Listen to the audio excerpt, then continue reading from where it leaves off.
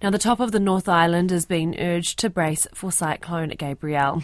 It has formed as a tropical cyclone in the Coral Sea between Queensland, Papua New Guinea and Vanuatu. But it is tracking towards Aotearoa and could make landfall early next week. Met Service meteorologist Lewis Ferris is with us.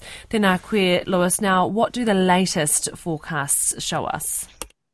Kia ora, we're still seeing that same sort of story, that beginning of the severe weather on that Sunday for parts of Northland. We're going to have some really strong easterly winds. Rain will be making its way down the North Island, but it is once we reach into that Monday and Tuesday time that we're looking like the biggest impacts are going to be. That is, for me, the worry days. That's where we're going to see the most potential for severe weather.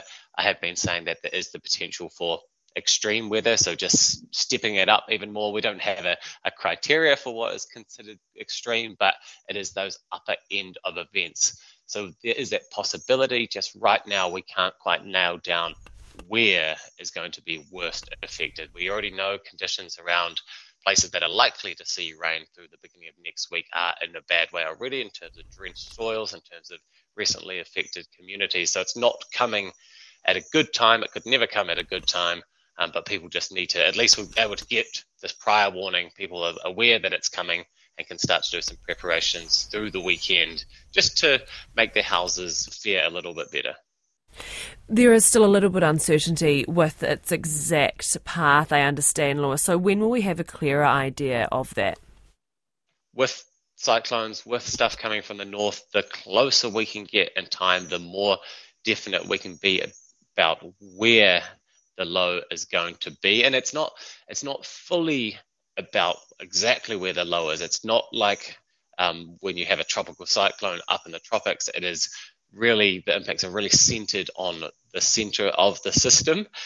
Once it has made it down to us and it has gone through that transition into being a more mid-latitude, low-pressure system, we have those severe weather impacts spread out. But we have seen time and time before when lows come down and they're heading towards Northland, Auckland, if they just take a little bit more of an eastward track, then we can see those impacts really start to lower a lot quicker. So there is still that bit of wiggle room.